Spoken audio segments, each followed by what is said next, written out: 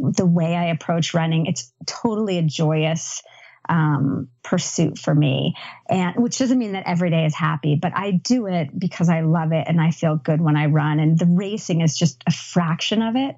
And I had run all summer training on sort of that happiness principle where, if I'm training happy and not stressed and I'm enjoying it, then I'm training strong and I'll be healthy. And so that was just a reminder to let it come from within and to tap into that, deep pleasure I take in running that really has nothing to do with competition. That's Katie Arnold, and this is episode 70 of the Morning Shakeout Podcast.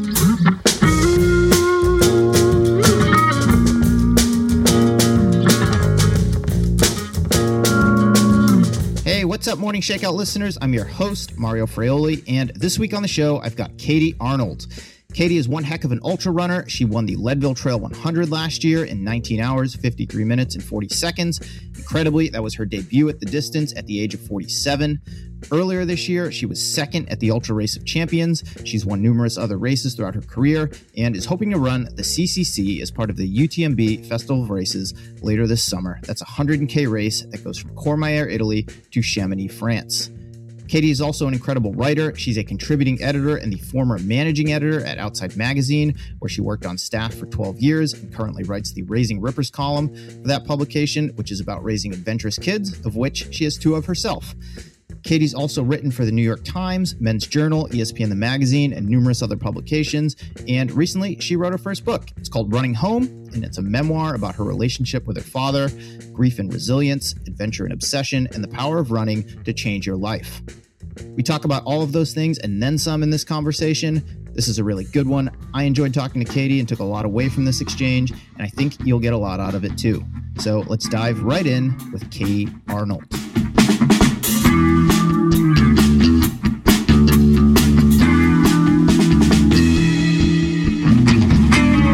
So where I'd like to start our conversation is by talking about 2 words specifically, and those are smile and flow. And I know for you, those are the 2 words that were written on your left hand before the Leadville 100, which you won. Mm-hmm. And I'd like to know, how did you land on those 2 words, and what was their significance to you? That's a great question. I put those on my hand the morning, very, very early in the morning of the Leadville 100. And I guess I'll start with flow. I had been in Leadville in late June at the run camp as a training weekend. And I had the first day of the run camp, we did about a marathon, like 26-mile training run. And I was like watching my watch the whole time, which I don't often run with a watch, but for some reason that day I was really keyed in on time and trying to figure out how far I'd gone. I wasn't even like clocking the distance, but I was just looking at the time and trying to gauge. And I had a good run, but I got to the end and it had been stressful. And I don't like running that way.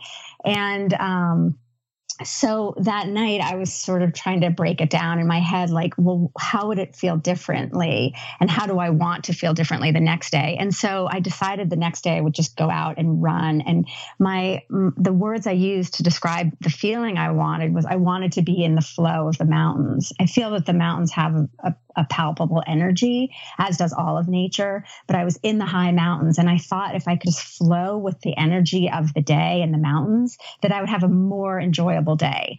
And that's exactly what happened. I totally let go of time.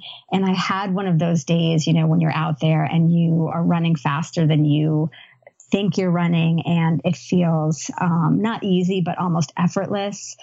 And it was an incredible day. And I knew when I finished that run, that was up and over Hope Pass, that was the feeling that I wanted to have in my body and sort of my spirit on race day. And that being in that flow, just it's so much more powerful than I am, right? And so if you can tap into that. Mm-hmm. And so that was the idea behind flow. And smile is just part of my, the way I approach running. It's totally a joyous pursuit for me. And which doesn't mean that every day is happy, but I do it because I love it and I feel good when I run. And the racing is just a fraction of it.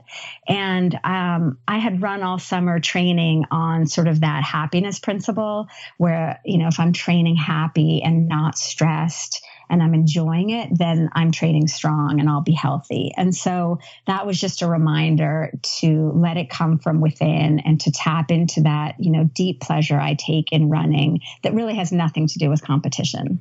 And is that something you have to remind yourself of even when you're not racing and you're just having a tough day, or maybe you just don't want to head out there for a run, but you've got to just tap into that flow state, remind yourself to smile so that you can get what you want to out of it?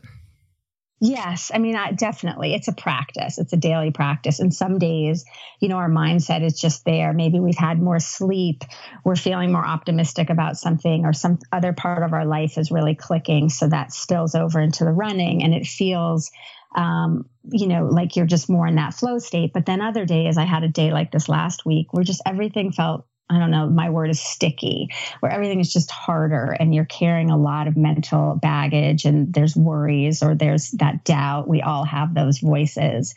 And yes, so a lot of times I'll just try to tap into that feeling of why am I out here?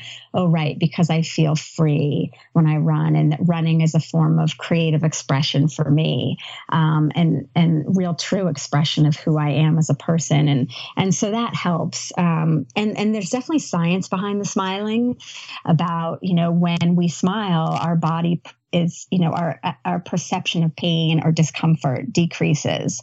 And so it is sometimes just a matter of reminding myself to smile. And that said, not, you're not in flow all the time. And I realize that it's this sort of state of grace almost. And you kind of can't will yourself into it. You can have tools, and there's, for me, there's precursors to the flow state, but you can't force your way in, right? That's the opposite of flow. Yeah, but sometimes that mood has to follow the action that you take, to your point. Like you can force yourself to smile, and maybe that will help you to feel a little bit happier or experience joy. I know that's certainly been the case for, myself. And, to your point, I've seen it like even in the marathon at the highest levels. I think Outside did an article on this with Eliud Kipchoge, and you see him late in a race when he's running like low 2-hour marathon pace, and he's smiling. And, yes. I think that's, there's research to back that up, as you had just stated, but I think that helps him, even when he's in immense amounts of pain, to remind himself that like, this is something that I enjoy and it sets me free, and I'm challenging myself in my own way. Right. And it's this active self-discovery, and right. Every run, good or bad, hard or easy, is a teacher. And, to be in that receptive state to what is it going to teach me today? I think that's really always what I try to go into a run. Even if I know before I start that I'm having one of those sticky days, it's like, okay, what can it teach me? What am I open to learning? And if you go in with that mindset, you always walk away. It's always a win, having been out there. I think that's great. I'd love to stay on Leadville for a little while longer. That was your first 100-mile race. When did you decide that you wanted to do it? I decided, I guess, the previous winter when you put your name in to the lottery. And I had been recovering from a pretty bad injury that I'd sustained in a whitewater rafting accident. And so I was coming back from that. And I don't know, my intuition just said, set a big goal. And I kind of had worked my way back up into, I had done a trail marathon. And so I just put my name in the hat for Leadville. And then when I got in, I knew that would become the sort of defining structure of my year. And it felt really right. I have always been, before I got into running, I was really big into mountain biking. And I'd always wanted to ride the Leadville 100 mountain bike race. But at the time I thought 100 miles on my bike seemed insane, and I never got around to it. And, so Leadville, when I wanted to try 100, just made sense to me as a runner, because, life works in funny ways. It usually kind of works out, but often not the way you think it's going to. So, 15 years ago when I was riding my bike a lot, would I have ever have thought that I would run the 100-mile race and win it? Never. What were your goals going into the race? My number one goal in any race is just to finish, and to not do, great harm to myself in doing so. As a mountain biker, my mantra used to be, live to ride another day. And I'm not that aggressive on a bike, but, that sort of spills over into running. When I have a long race, like I'm looking at the big picture. I want to enjoy the feeling of running and moving through the mountains on my own 2 feet for as long as I can. So I don't, I'm not going to go into a race and just like burn myself up. So I really just wanted to finish it, and first of all, see if it was possible to finish it on, my recently healed leg. My orthopedist had said, I should never run again. And I knew that to not be, that wasn't going to be my story, but I still didn't know. I had no idea if my leg would be able to withstand 100 miles. So I just went in totally open with that sort of beginner's mind of I was starting over as an ultra runner, having, had this really bad injury. And I was just open to anything. I think that's really why I was in that state, that it allowed me. I was free of expectation for myself. So I really could perform at the highest level. And you ended up winning it. So did you have any competitive ambitions heading to the start line? I mean, sure. I knew my training over the summer, and I'd had that amazing day, as we talked about in June at Leadville, where I felt really confident. And most of all, I felt joyous and strong. And I felt like I was running with all parts of my being. So not just my body and my mind, but my spirit and I had the right mindset. And I had an indication that things were aligning for me. And I knew I was running strong and I didn't have injury. So, but I don't really run, like I don't clock myself. I don't do time. I don't check my pace very much. Generally speaking, like only maybe about a month before a race, I'll get my watch out and just see where I am. And so I had a sense from that, that I was running pretty well. I mean, that said, I spend the month of July every summer in Canada at sea level. So I was, not doing myself any favors with altitude, but I figured I would use my month here at sea level as just speed work. You can run a lot faster and recover a lot faster when you're not at 7,000 feet, which is where I normally live in Santa Fe.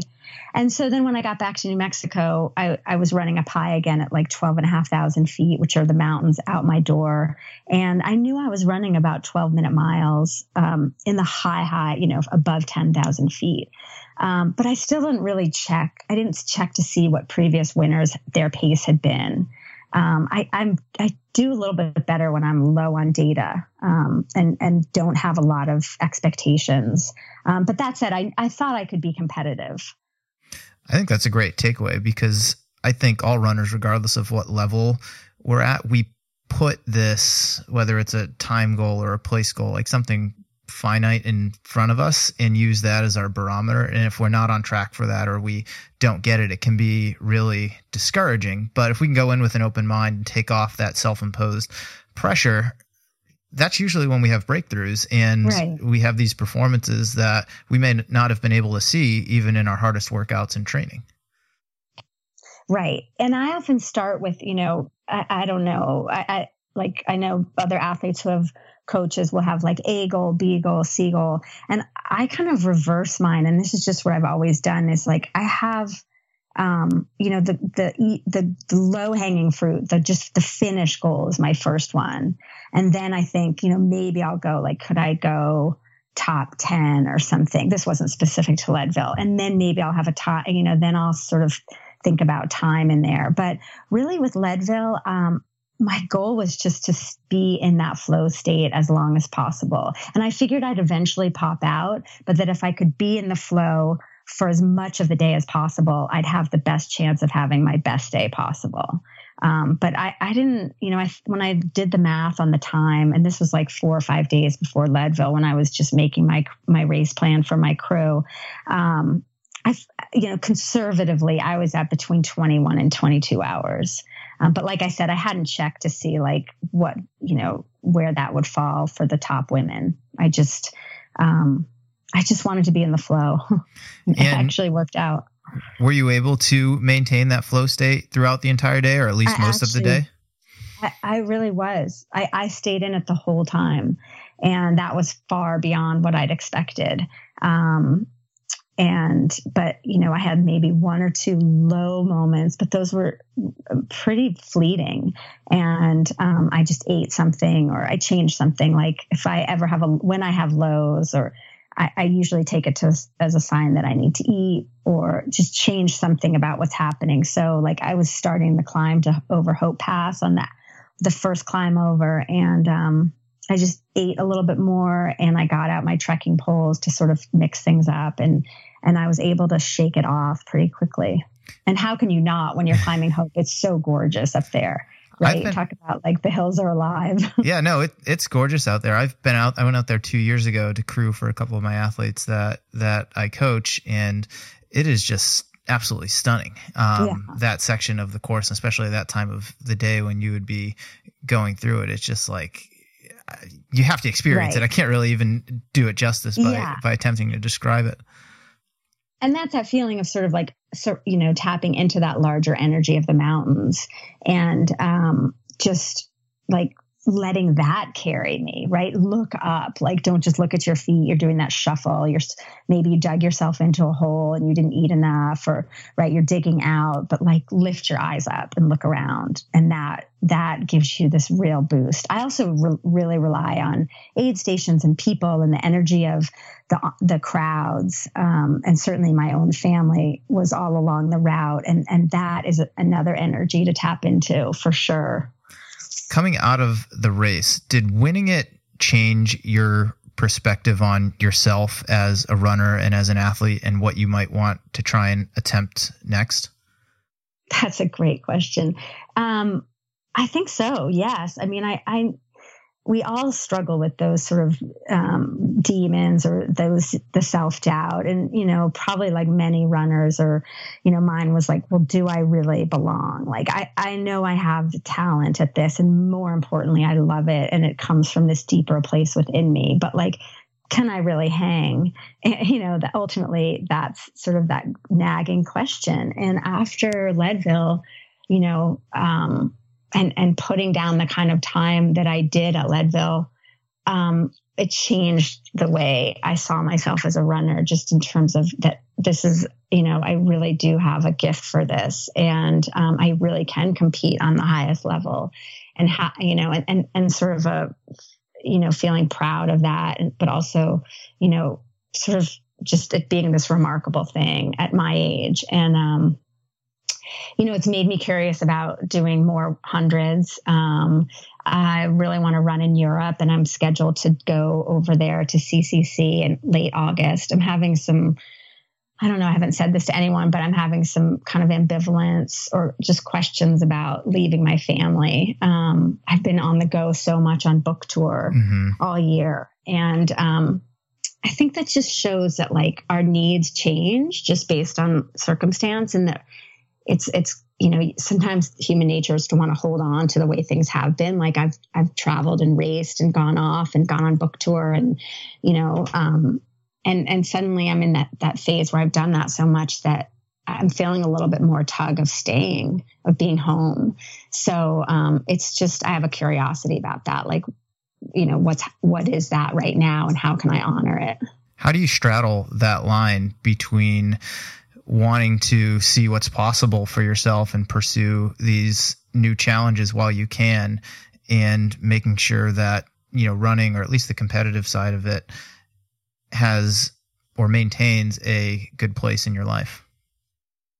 Yeah, that's the trickiest part. I mean, the easy answer is in a perfect world, I could bring my husband and kids with me to more places and more races. And I wouldn't have that just sort of desperate feeling that I have when I leave sometimes of being so torn. Like no matter how excited I am to go race or run or try something new or, go out on book tour, like it's always a struggle to leave home just emotionally for me. My husband's fine. He's amazing. And my kids, are great when I'm gone, but it's just me. It's that wrenching feeling.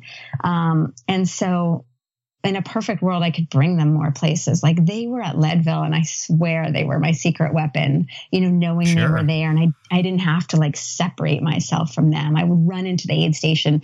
They'd be in some goofy costume. I might have like 1 minute with them, but it was like they were still there with me.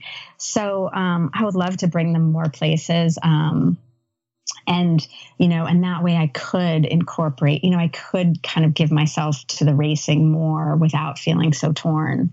But again, this is all coming from me. It's not, I don't want to give the impression that, my husband gives me tons of freedom to make these choices and supports my running, and my kids are wild about it. So it's just me internally, not wanting to miss moments. My kids are getting older. It's actually getting harder to leave them because they're older, and like you realize like the time is getting shorter with them as children. I'm not a parent myself, so I can't relate to that directly, but I do think as individuals, we put the most pressure on ourselves and we always feel guiltiest about doing something. Yes. It's not the people that we're affecting. They're going to be, for the most part, fine. in most cases, very supportive and fine. But, we put that pressure on ourselves, and, I think that's a tough line to walk oftentimes, especially when you have family and you have a busy life outside of, in this case, it's running or something else, but that takes away from them because oftentimes you don't get that time back. Yeah, right. And it's interesting, like you use the word guilt, and it used to be more guilt, like when they were little and babies and, and I would leave them with nannies, like that was more this guilt. Right now, it feels more just like a desire on my part to be with them. So it's not like the guilt of going, but it's the desire to stay, which is so fascinating. And even though it's new, and I'm like curious about the source of it and how to honor it, it's different. And it's interesting to watch and to study that part of me and like, what is that desire right now to stay and how do I honor it? And can I stay and go? Like, in other words, bring them, and how to balance it. It's just never, it's always shifting. And I think that's the nature of life. And I think that's why running is such a good teacher, because especially in ultra distances, right, there's so many variables, and you have to be nimble and open to them all, and do your work and train and get there ready, but then just be willing to like roll with whatever shows up. Let's continue along this line. An article that you recently wrote for the New York Times, they entitled it "Real Life Training Plan," Katie Arnold's Real Life Training Plan, and there was an excerpt in there. It said, if I was going to have any hope of finishing Leadville, I'd have to figure out a way to turn my challenges into strengths. Like, you don't have a coach, and the longest distance I'd run to date was 62 miles. What I needed was a plan. I decided to use the best one I could find, custom made just for me, my life. And you just started to describe that, but can you dig into that a little bit more and explain to me what you meant by your quote unquote real life training plan? Yeah. I mean, I live my life. I have kids. I'm a writer, right? Those are, these fixed things about me. And so I never want my racing or my training to take over my family life. And so knowing those things, I thought that I would just use my life, the things I do in my everyday life as training. And so that's everything from, maybe not getting a great night's sleep because I'm up with one of the kids and sort of training on suboptimal circumstances or conditions to, having to be flexible with my training plan and, do like 15, I write about this in the article, I would do like 15 miles in the morning. And then I would go at the end of the day when my legs are tired and I wanted to be at home and run 10 more, and I figured that was really good training for Leadville because I I guessed I'd never run 100 miles, but I guessed there would be lots of points in the race where I didn't feel like running and my body was tired and maybe my brain was tired and my heart, wanted to be at home. And so to train at those, to those moments and to look for them rather than to only train when I was at my best. And so it was I just counted everything. I had a really generous approach where everything counted as training, anytime on my feet. So that's like walking the dog with the girls to school and then taking the long way home. It's when I listen to my podcast and do some of my best thinking. So I would just count those morning walks, sometimes 4 or 5 miles. Then I would do my daily miles. I always did my runs and got my miles in, but then everything else on top was like, bonus points. Coaching my girls' lacrosse team, I was like, I'd go run like 25 miles and then be like, I'm on the field coaching for an hour and a half, training, I would just count that as training.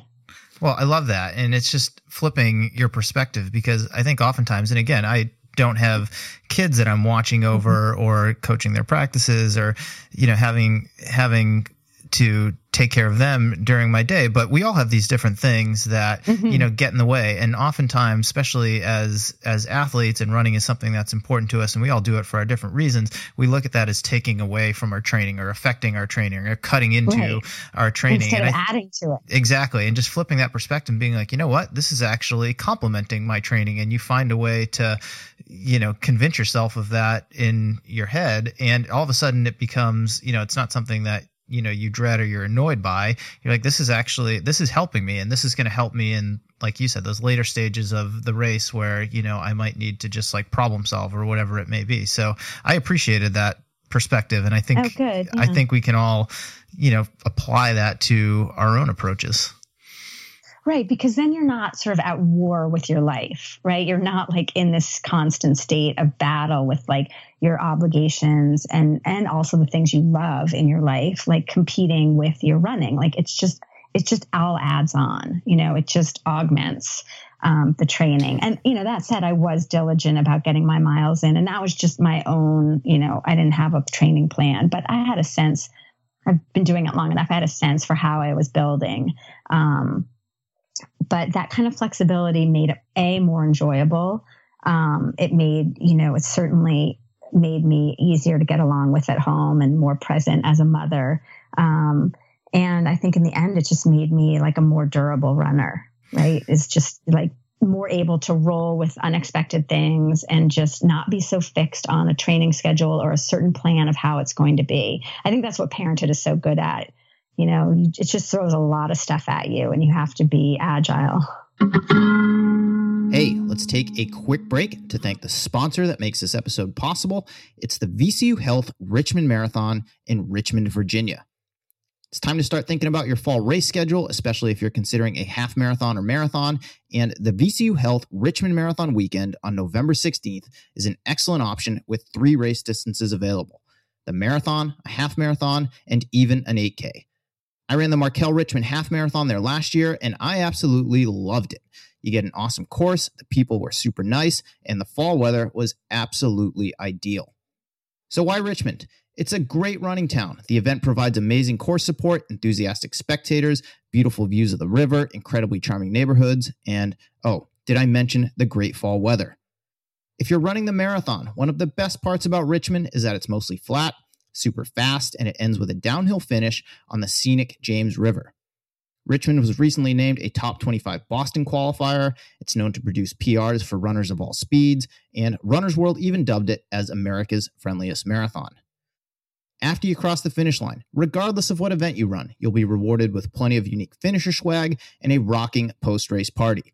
So, if you're looking for something shorter than the full marathon, they've got you covered. As I said, the Markel Richmond Half Marathon's an option, or even the Richmond 8K.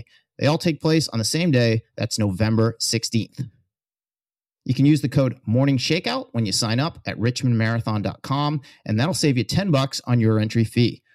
Put Richmond on your calendar for November 16th and start training today. My thanks to the VCU Health Richmond Marathon for supporting the Morning Shakeout podcast. Now let's get back to the show. Have you tweaked or changed your approach it all over the past year, or have you just realized this works for me and I'm going to continue to adapt it as I need to, but the foundation's pretty solid? Yeah, I haven't really tweaked it. Well, I will say the only thing I've done differently this year, this has been a big year because I released my memoir, Running Home, and I've been traveling a lot. And the one thing I've done differently with my running is that I've raced as training, right? So I've used races to build up for big, long, objectives. So I raced UROC 100K in May. That was sort of my big spring goal. And I used 3 50Ks leading up to it as training. And I don't really do that. Like I usually just run on my own and get my stuff done that way and then show up at the big goal race. And I want this, but this was one of my goals, was to learn how to race as a training run, because oftentimes when I race, like, I am competitive and I want to do well and I want to do well for myself. And so, but how can I work that muscle in me of like using a run as a race, as a training run? And so that was different. It's just a little bit more of a public way of doing something, which I have to get used to, because I mostly run alone. That's just by scheduling, it's logistics more than anything.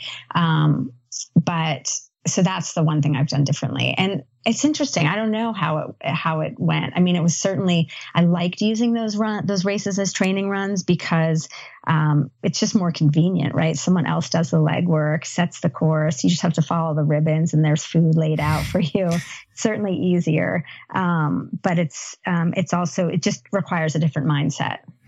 Last running related question for now, at least. Will you return to Leadville? I definitely will. I'm not going next month. I made a conscious decision to not go this next year, to give myself a year in between, because I knew it would be really hard not to want to either replicate the day or improve on it. And I just wanted to honor it, because it was so remarkable. It was really like a convergence of every part of my life coming together at the right time in the right place. And, sure, maybe I could improve my time, but it won't be the way it was. It's human nature to want to recreate or hold on. But, that happened once. And so I wanted to give myself space to just let that be and not feel like I had to go back and defend anything. I think that's, such an interesting part of our culture and our athleticism, and sort of our approach to sports is that, the reigning champ has to go back and defend. I just wanted to let it stand because it was pretty remarkable. And that's hard to do. I really appreciate you being able to make that decision and to stick to it, because especially in our world now, there's all kinds of like external pressure. I'm sure you get all the questions. Are you coming back? Are you coming back? Are you coming back? And to be able to say no, it's hard to do. Yeah, it is hard to do. Plus, mostly for me, I have really a strong attachment to Leadville. Mm-hmm. It was, an incredible day. I love the mountains there. I have amazing memories. So yes, do I want to go back every second? I do. But I feel like just to let it breathe a little bit and not to buy into that whole notion that I still have more to prove.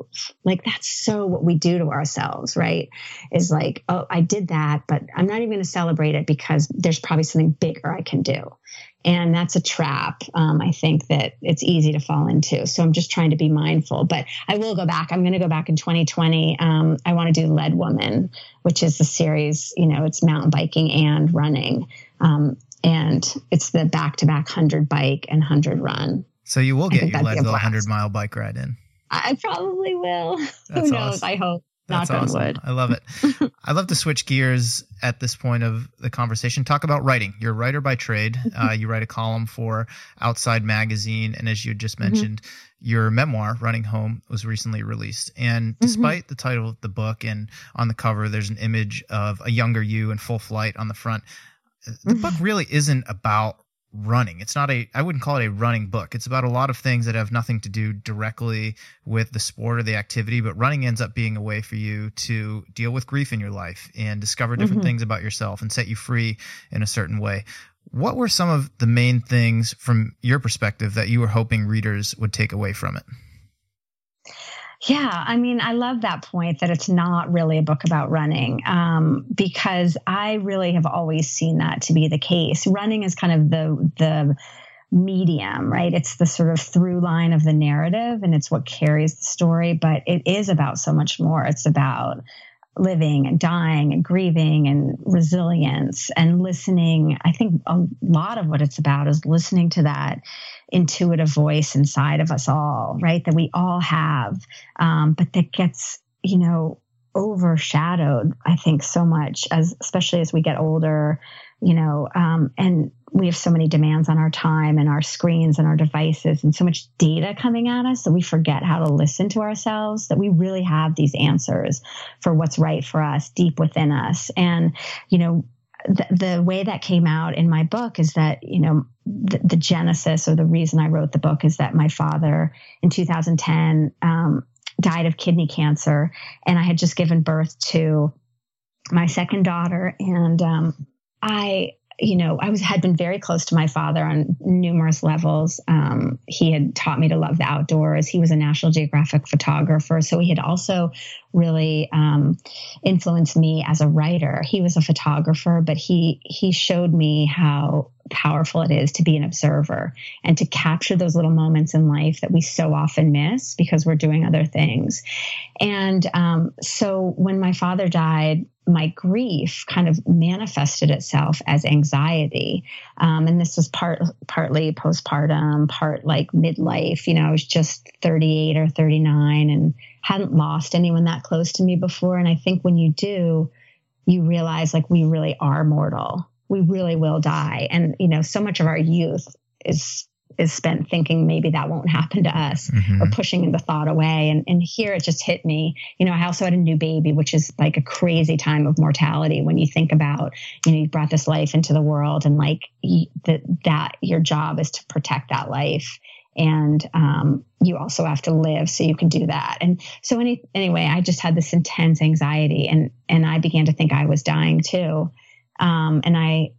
This went on for about 18 months, this really intense health anxiety. And I live in Santa Fe, New Mexico, where there's tons of natural healers. I'm a very open person. And I was trying all different kind of modalities to work through my anxiety and my grief. And some of them worked and some of them didn't. But the thing that worked the best was running long distances alone in the wilderness. So going out into nature.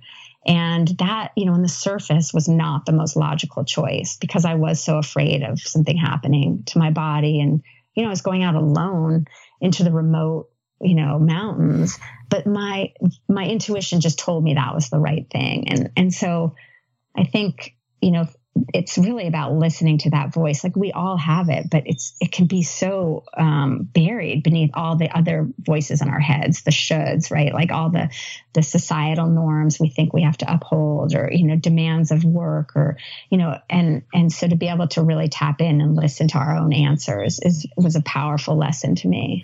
Do you remember the run where you realized that is what you needed more than anything else to help deal with the anxiety that you were feeling and the grief of your father's passing?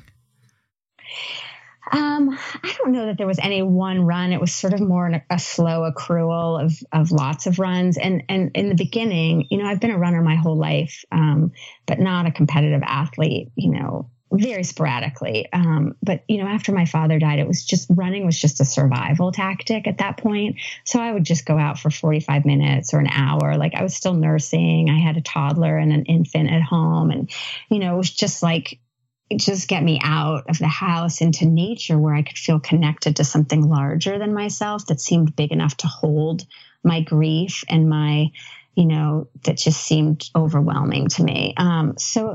But I do remember one run where I was going farther than I had. And, I think maybe I was doing 20 miles and I just was running and I sensed all these I sensed like a larger support around me. Like I think I must have felt my dad's energy, because I would sometimes feel that like he came to me in a way when I was running.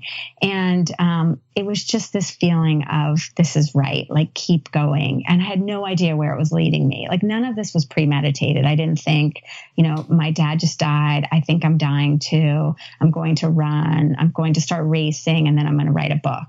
Right? Like it didn't work that way. It was just one foot in front of the other, which I think is such a great takeaway for readers too. No matter what your thing is, like I actually, like you said earlier, I really believe you could just take the word running out of the book wherever it appears and substitute your own thing in for it. Whatever and it the is. message is very much the same. Like you don't have to know where you're going. And that doesn't mean be passive about your life and just sit there and wait for things to show up. Make a steady effort every day toward, to whatever you're doing. Just be wholehearted in what you're doing. But it's okay if you don't know where it's going. Sometimes better, right? Because then you find all these detours and you're much more open to things happening along the way than if you have that very fixed plan. That's why I'm always reluctant to do like a hardcore training plan. Because then I'm like, well, what if things come in from the side that like I'm meant to follow, So and you just have to be in a position where you can pursue that if you need to or want to. Yes. I think it's just about paying attention. That was really a big legacy of my dad. And as a photographer, again, for National Geographic, he was all about like paying attention, looking at what's around him, taking note. And, as humans, we go through life a lot just in reactive mode, right? Just reacting to things coming up, not necessarily keeping our eyes open and appreciating sort of what's arising, but just responding. And I think that puts us in a compromised state of creativity and just performance. I agree. And the reason I asked that last question is, in my life, I lost my mom suddenly in 2008 to a brain aneurysm, and very unexpected. And for me, what's different between us is I had always been a competitive athlete. That was my introduction to the sport in high school. And I was 26 years old when she passed away. So I'd been at it for probably 10 or 11 years at that point. And running had always been a competitive thing. I was always interested in seeing how much faster I could get, if I could get a scholarship to college, if, at that point in my life, it was qualifying for, I'd qualified for Boston. I was like, can I qualify for the Olympic trials, that sort of thing. And for me, my mom's passing was very traumatic and impactful event. And I remember it wasn't one run specifically, but I went for a run the night that she passed. And for the first time in my life, running was something more than a competitive pursuit. And over the past 11 years now that she's been gone, that's continued to evolve. And I still compete and I still race and I love that side of it. But similar to what you said, like for me, it's like I need it as an outlet to connect with something, greater. And it's a reminder for me that I'm alive. And, I think it's interesting, the perspective that, death can give you in a lot of different ways, but also how it can change your perspective on something that had a very clear path at one point. And now it's like, you're still kind of on that path, but it's something different altogether. And for me now, if I were told I could never race again, I'd be okay with it. But I know that I need running as a way to connect with the rest of my world. Right. Yeah. It's so powerful the way a death will wake you up. I mean, I think I write that in Running Home, that it wakes you up to the world. It's not comfortable. And it's obviously, it sounds very traumatic in your circumstance. At least, my dad had been sick and it was really fast. It was, 10 weeks, but not instant like your mom. But, it does wake us up. And I think it wakes us up to that really powerful realization that everything's changing all the time. And, we can go through life thinking that we've got a handle on it and that we've got the plan mapped out and we know where we're going, but that's really just an illusion, and it takes a death like that to just snap you out and kind of brings, everything into perspective of what's really important, and for me, it's interesting. Our stories are sort of inverse because I had always run for all these different reasons, mostly as a creative act, right? I've been a writer for my whole career, and running is a really big part of my creative process. It's how I do a lot of my writing. And it was only after my dad died and I got through that initial sort of like 18 months just triage. And I kind of came out the other side, like, grief has that sort of fog, and all of a sudden you pop out and you realize you've been gone for a long time. And I popped out, and it was then that I realized I wanted to find out what more I was capable of.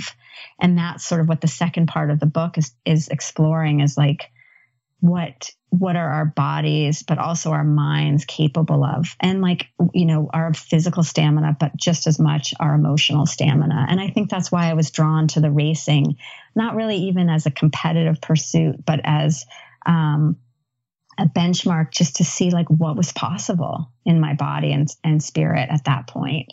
And those longer, just trying myself at those longer distances. But it's an interesting relationship with competition, because it's just a tiny piece of why I run. Right. And it's constantly, or at least in my case, and it sounds like in yours too, it's constantly evolving as well. Yes. Right. Exactly. Like I was saying before, I'm noticing this new, impulse in me of like not wanting to go as far, not wanting to be gone as long. And like, that is evolving. And it's sort of uncomfortable, because I wish I was still in that mindset of just like go and look back, halfway out the door, look back and be like, oh, I don't want to leave. But I'm thinking about it a lot more before I even leave. And so I think we just have to be open, because it is always evolving. And I think that's a good thing, because otherwise, we'd probably get bored or burn out. Back to the book. When did the idea for writing Running Home come to you? Wow, that's a great question. It came to me, again, it was not premeditated. So for a lot of it, I didn't even know I was writing it. I keep notebooks, and so some might call them journals, but I'm writing all the time in these notebooks. And the beauty of the notebooks is, unlike when I'm writing on deadline or for a magazine assignment or whatnot, my notebooks are just for me, and they never have to serve a larger purpose.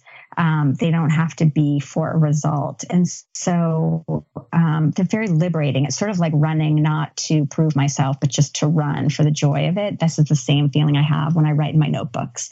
And so I'd been writing in the notebooks, throughout my father's illness and his death. Again, he had just taught me to pay attention and to take note. And so I just was writing, just naturally wanted to write it all down so I wouldn't forget. And then as I was running in those, the year and a half after he died, I kept writing. But it wasn't until maybe 3 years after he died, I do remember this, it was a specific run, and I ran up, there's this little mountain in Santa Fe, called Atalaya, and it's like a 2,000 foot climb, and I would run up it many days, and I was running up it, and I got to the top. And whenever I get to the top, I always stop and sit for a minute and just take it in. It's probably not very good training, but I always stop. And when I stopped at the top there, 2 words came into my head right away, and it was just running home. And I realized like there was a great significance to those words somehow, that they were going to be important to me. And I knew instantly that I was always running home, always. Like I was running home then, like I knew I would turn and run down the mountain back to my husband and kids, but that in a bigger sense, metaphorically, I was running home to myself, like to who I really was. I was running home to the person I was as a child, split between these 2 families, like never at home in either. So really at home in my own body. I mean, that was running and being embodied. And, as a runner, as a child, was so important, I think, because I was split. I had my parents divorced, and I was traveling back and forth always between my families. So when I had those 2 words, I suddenly understood that all that time I'd been running and writing in my notebook, never needing it to be for anything, that I was really working on this book. And it started then to take shape. And I realized that it was for something larger, and I could see a pattern. But it was pretty cool, because it really, like I wrote much of this book without knowing I was writing it. I mean, just in terms of working through, my grief and anxiety through running. When you did start putting all of those notes together into what was eventually manuscript for the book. What was that like for you? Was it a cathartic experience? Was it painful, weird, or like some conglomeration of all those emotions?